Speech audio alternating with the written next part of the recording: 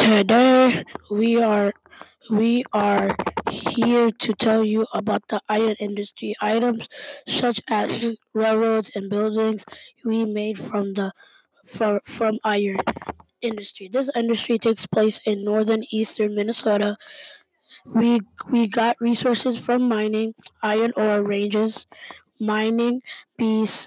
I mean, okay, this type of work requires people with scientific skills to work long hours. Enough immigrants, miners, where the people work in this industry, they need to be able to.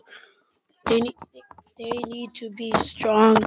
Uh, they need to learn how to do the job, and they get paid less money, long hours but less money.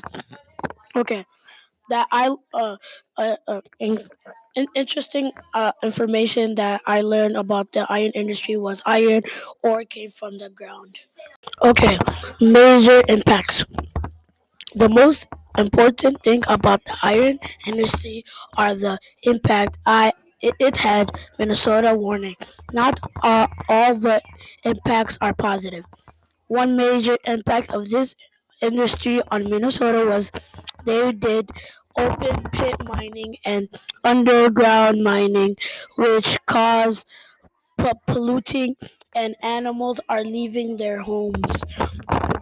Okay, another one. One mining. Okay, the iron ore company moved the I forgot the Hibbing, Minnesota, to a different place because the iron ore was in the a lot of iron ore was underground of Hibbing, so they needed to get more iron ore.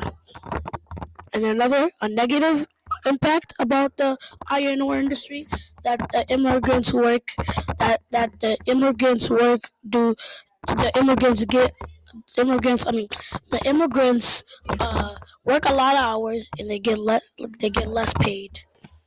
And yeah, and the ending. Thanks for listening and learning about an important industry in Minnesota. The people and land in Minnesota expect many changes, both good and bad, because of the of this industry. Check our podcasts in different industries to learn even more about Minnesota in the 80s.